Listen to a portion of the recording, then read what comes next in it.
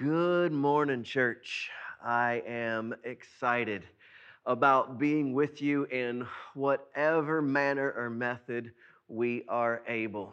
I am excited about what the Lord has laid on my heart, and it's always awesome to be able to teach out of the overflow of what God is doing or trying to do in me. So this morning, that's what I want to share. I was listening to an older pastor, a pastor from years back, and he was going through a psalm that I had never really touched on, and I'm telling you, it really began to speak to me as far as where we are and who we are as individuals, as a church, and in the time that we find ourselves in. So if you've got your Bibles, I want you to go ahead and make your way to the 77th chapter of the book of Psalms. We're going to be in Psalms 77 this morning.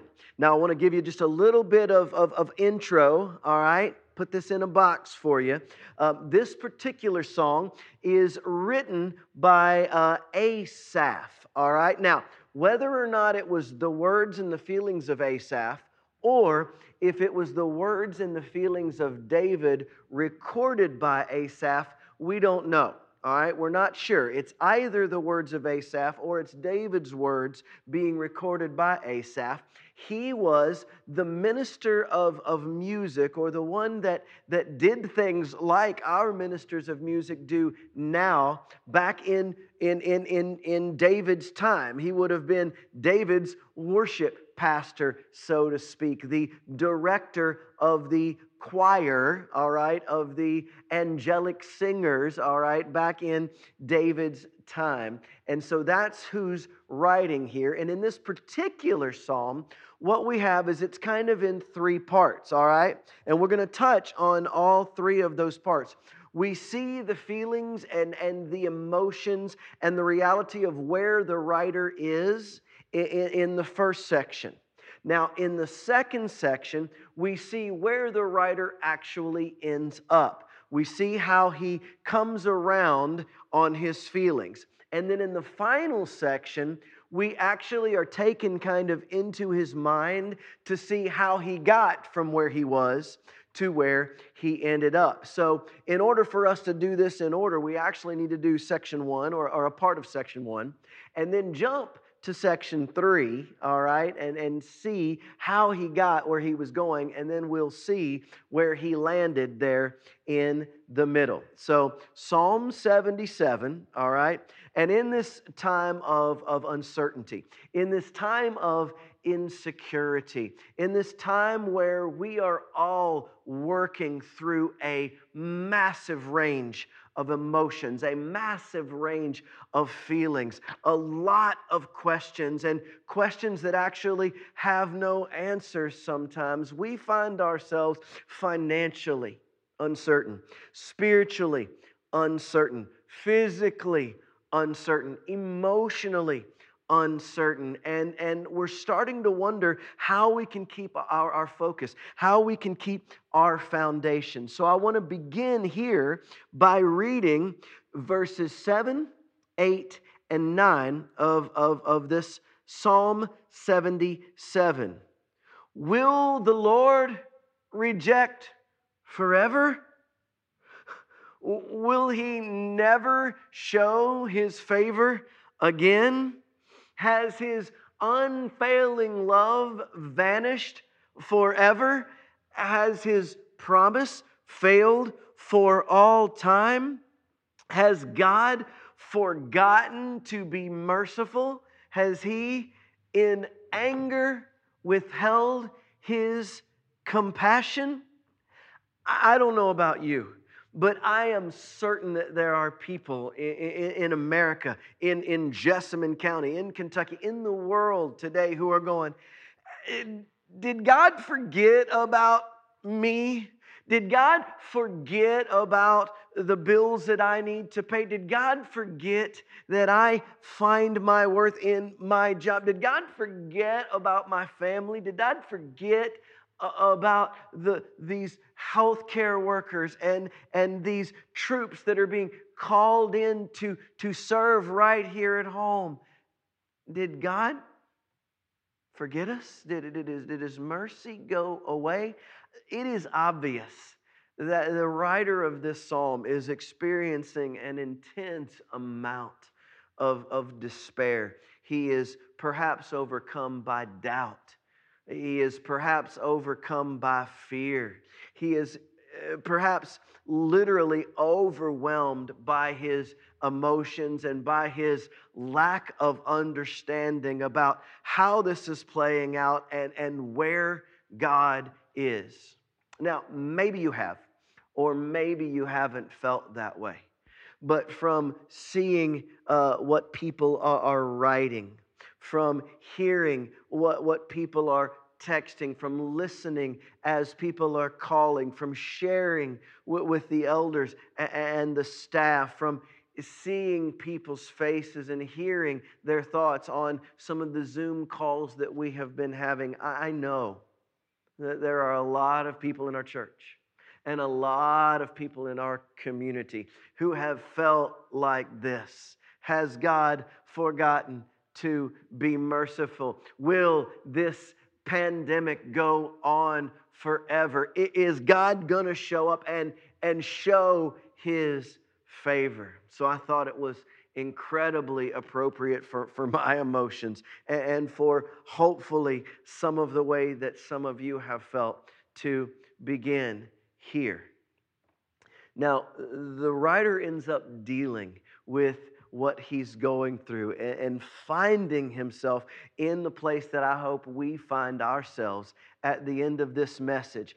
But in order to get there, all right, in order to get there, he lets us in on where his thoughts went. So we are supposed to dwell upon the Scriptures. We are supposed to dwell upon the Lord, all right? We are supposed to think about who He is and the works that He has done. Now, the people of the Old Testament, they would have been very attuned to, very identified with, very much have memorized and studied the books of Genesis, Exodus, Leviticus, Numbers, and Deuteronomy. They would have studied it for historical purposes. They would have studied it for family lineage purposes. They would have studied it because they are, in fact, the chosen ones, the children of God. They would have paid attention. And so it's obvious that this psalmist had dwelled on that. But when we get to this next section, it's going to be a little bit odd, because until you understand what he's talking about, it just seems out of place. Here's what it says in Psalm 77 and verse 16. The waters saw you, God. The waters saw you, and they writhed. The very depths were convulsed. The clouds poured down water. The heavens resounded with thunder. Your arrows flashed back and forth. Your thunder was heard in the whirlwind. Your lightning lit up the world. The earth trembled and quaked. So God is describing this situation where there are massive amounts of things that only the Creator controls going on. Nature is having a fit, all right? And we have no idea what is going on here until we get to the end of the story. And at the end of the story, we realize that God is speaking about an experience that His children, His people had, all right? And they had it during the time of Moses and Aaron, all right? So I need to take you there. When God's people were at one of their lowest times, they were in exile in Egypt, all right? And God called Moses out of the desert and sent him back to Egypt to save the people and bring them out of bondage and out from under the hand of Pharaoh, all right? So Moses goes in and God absolutely works through these 10 plagues, and Pharaoh finally lets the people go, and literally thousands upon thousands of slaves, of the Hebrew children, of God's people who were enslaved and worked for the longest time, are now set free, and they are making their way out of Egypt, all right? So they're running as fast as thousands upon tens of thousands of people can move, with children and elderly and families, and they're out of bondage. So this is a good thing. And they're moving away from what enslaved them, and that is a good thing. And they are just now beginning to feel good about their lives and about their freedoms and about their leaders. And they are moving forward, all right? Now what happens next is Pharaoh gathers his giant army, and he sends this army after the people. So the army begins to chase down the people, all right? And the people are just moving, and they're moving, and they're moving, and then they come to the Red Sea. Now, I don't know that we understand this when we read the story, but they didn't come to a pond. That's not what happened. They didn't even come to a lake. Local for us, Lake Harrington, it's good size, all right? It's big, and it's one of the deeper lakes in Kentucky, all right? But it's not, it's not monstrous. It's not ocean-like. Now, when they came to the Red Sea, this is a large body of water. This is not something that you come anywhere close to trying to swim across or walk all the way around. They get to this body of water, and these tens upon thousands of people stop, all right? And you have to understand that not far behind them is an army that is either going to kill them and or capture them and take them back into bondage. And so they immediately go, what is it that we're going to do? And they start pointing fingers. I shouldn't have listened to you, and I shouldn't have listened to you. And then they start blaming leaders. Why did you bring us up out of here? And they start whining about exactly what they had been celebrating about just moments or hours or days or weeks before, because they've run into this place and they're looking at the waves crash on the shore, and they're thinking about the clouds that are rolling in, and they're thinking about the army that is coming up behind them, and they are absolutely in despair, and there is a chaos that is ensuing in their hearts and in their minds, and they have no idea what's going on. But in a very poetic way, here's what the psalmist says about this situation. While the people were living and were feeling the chaos all around them, listen, he says, the waters saw you, God. The waters saw you, and they writhed. The very depths were convulsed. And the first thing that the writer realizes in his despair is this: the waters writhed and the depths convulsed. When the people came up on the Red Sea and they looked at the waves and they saw the wind and they began to watch the clouds roll in and the army come in, all hope was lost. All they could see was their children being swept away, was their own lives being swept away, was their bodies being drained to the bottom. And God hadn't given them a way across, and God hadn't put a boat out there, and God hadn't put anything out there. And so they couldn't see it, and they were afraid. These waters represented the end of their life as they knew it, the end of their freedom. Listen. That which causes fear and or chaos in us fears God more. Have you ever seen a child when there's some kind of critter, some kind of insect, some kind of animal, and a parent will say something like, hey, it's more afraid of you than you are of it, or hey, it's tiny, it won't eat that much, or if you don't bother it, it doesn't bother you. Well, in the same way, Sometimes that may be true, that may be not true, but in that same manner, this is how God looks down on things and looks at us. He's seeing the people now in chaos and now their emotions just in an uproar. But what they seem to have forgotten is that which they are most afraid of fears God more. Do you understand that poetically what the psalmist is saying is the waters that the people were staring at weren't looking back at the people. They were watching God. And as God's hand began to move, the waters shook, the waters feared, the waters trembled, they writhed. And it wasn't just on the surface where we can see. He goes deeper. The very depths were convulsed. This shaking, this moving of God on the waters was going all the way into the depths. And as you recall, as God began to powerfully move the waters, He didn't move the surface. He moved them all the way to the land and separated those waters so that His people could go through. That which we fear fears God.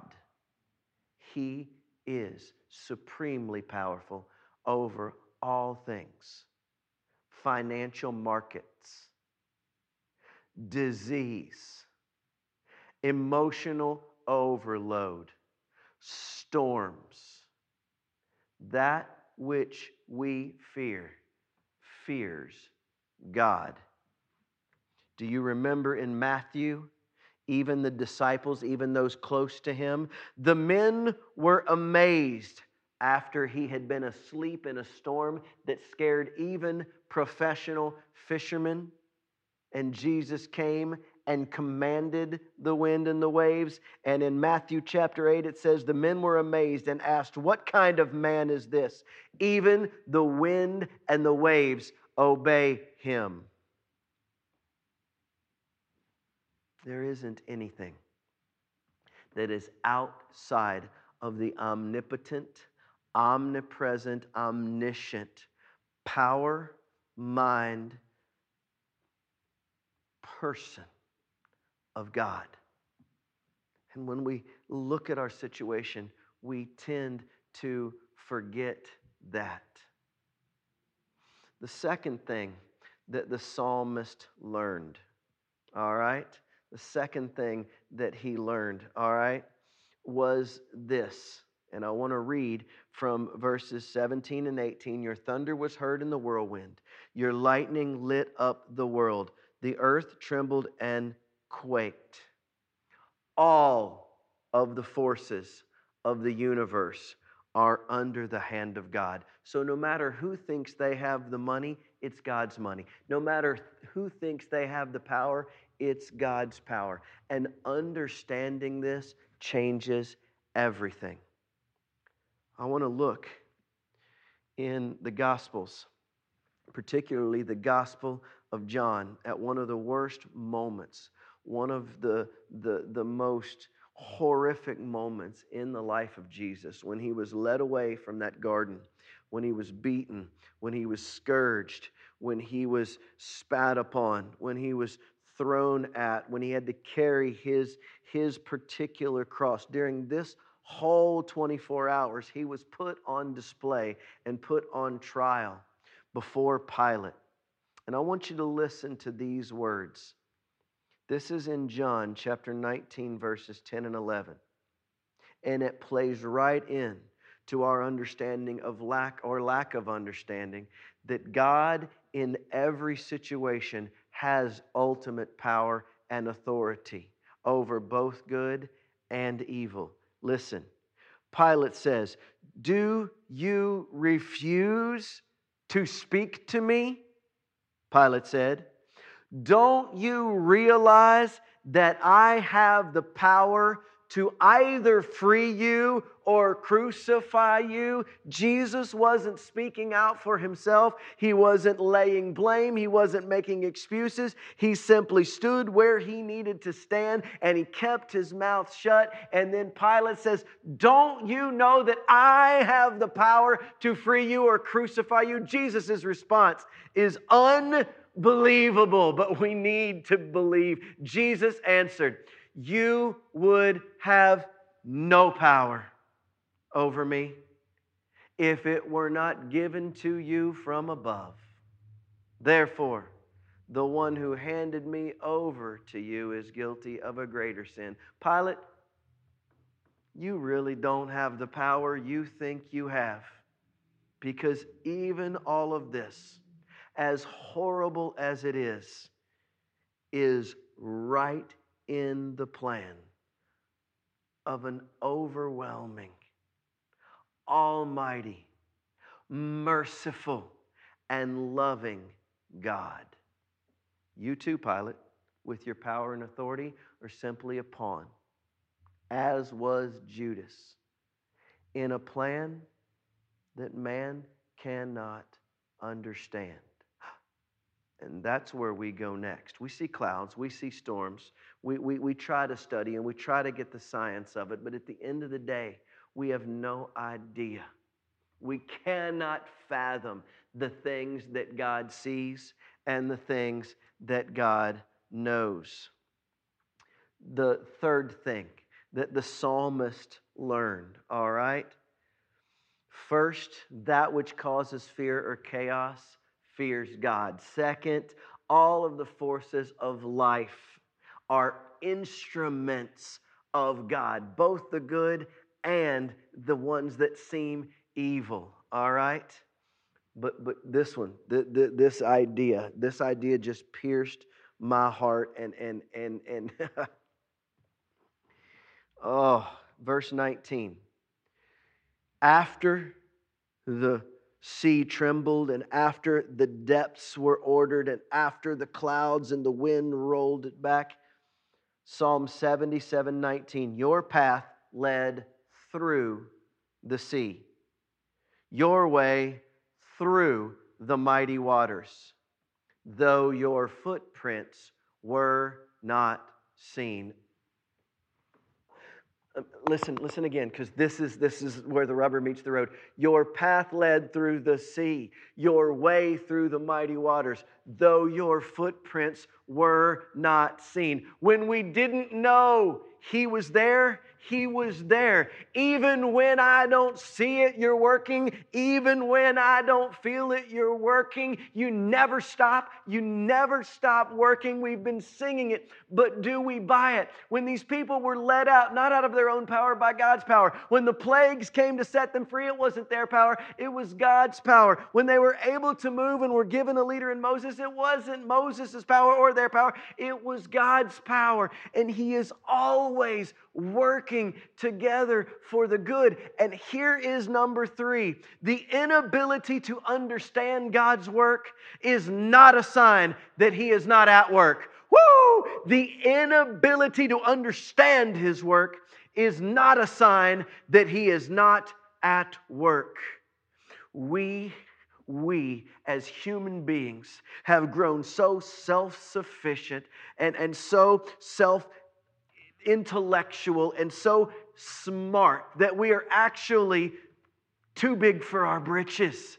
We need to understand and we need to know and we need an explanation for everything. But an explanation for everything has 2 problems. 1, we are not capable of understanding it. And 2, it removes faith. And for it is by grace we are saved through faith. It is not of ourselves, it is a gift, lest any man should boast.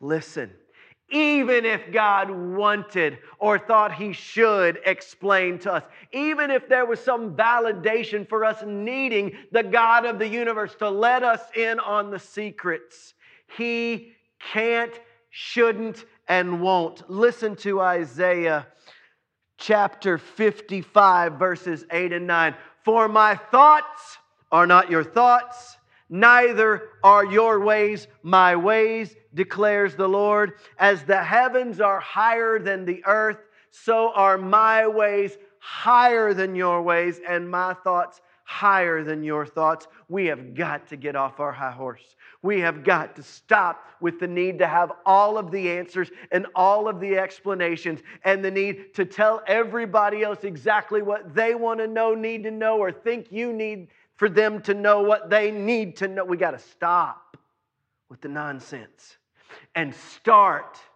with the Almighty. His ways are higher than our ways. I want to say it one more time. The inability to understand that God is at work is not a sign that He is not at work. He wasn't thinking about going over. He wasn't thinking about going under. He wasn't thinking about going around the Red Sea ever. No matter what everybody else thought they should do, God was always going to take them through. And it was going to be when they got to the other side that they finally understood why. They marched their way through these mighty walls of water, fear enveloping and encompassing them, even though the hands of God were holding those waters back. And they got to the other side as the army raced through to chase them down, inciting more fear in them. And when the last Israelite got across and Moses raised that rod again, the sea enveloped and consumed and obeyed the Lord God and wiped out the army which chased down His children. God was always working things for good of His people, whether they understood it or not. We've got to humble ourselves. Stop with what we think we might be privileged about and be thankful that God is who He says He is. God will do what He says He will do. Through was the plan all along. Not just escape, but freeing His people and wiping out their enemies.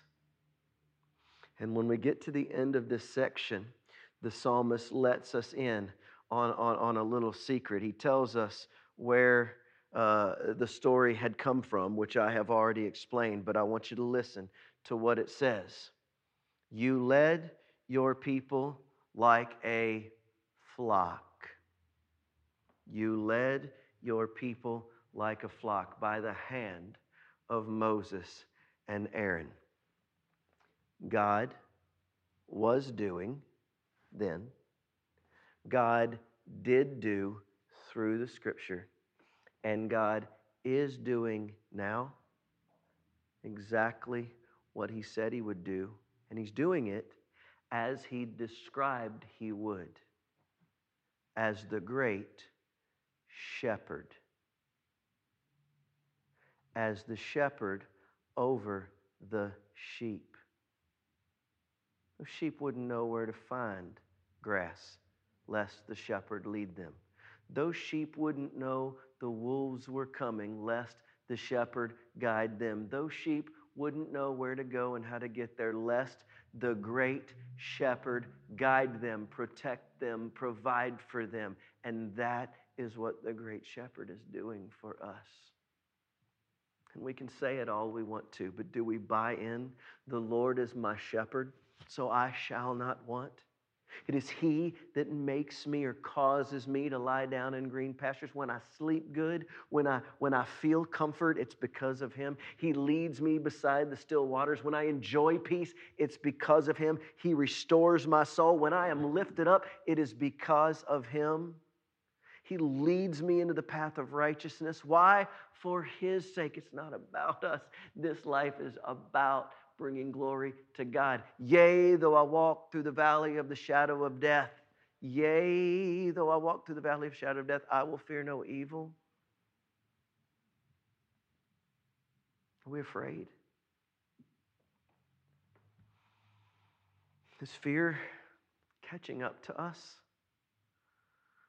Or can we reach out and know that thy rod and thy staff, they comfort me? Do you know that right behind you, right in front of you, right beside you, right there with you is the great shepherd leading you in the valleys of the shadow of death? And you should fear no evil, just like he's leading you in the paths of righteousness for his name's sake. We got to buy in to who God is all the time. Because even in the worst of times, he is the best of gods. He is the Almighty. He is the Savior. He is the one true God. He is the great shepherd. And that is what the writer figured out. That is what the writer came to, even in the depths, even in the misery. When he thought about God, when he recognized that all of nature bows before him, when he recognized that chaos is not chaotic for God, when he recognized that whether he understood or not, God was and is who he says he is, here's what he said: your ways, God, are holy. What God is as great as our God? Preston's going to come, and we are going to meditate on those words. Your ways, God, are holy. What God is as great as our God? How great is our God? Sing with me. How great is our God? And all will see by our obedience, by our faith, by our trust, bringing glory to him. How great is our God.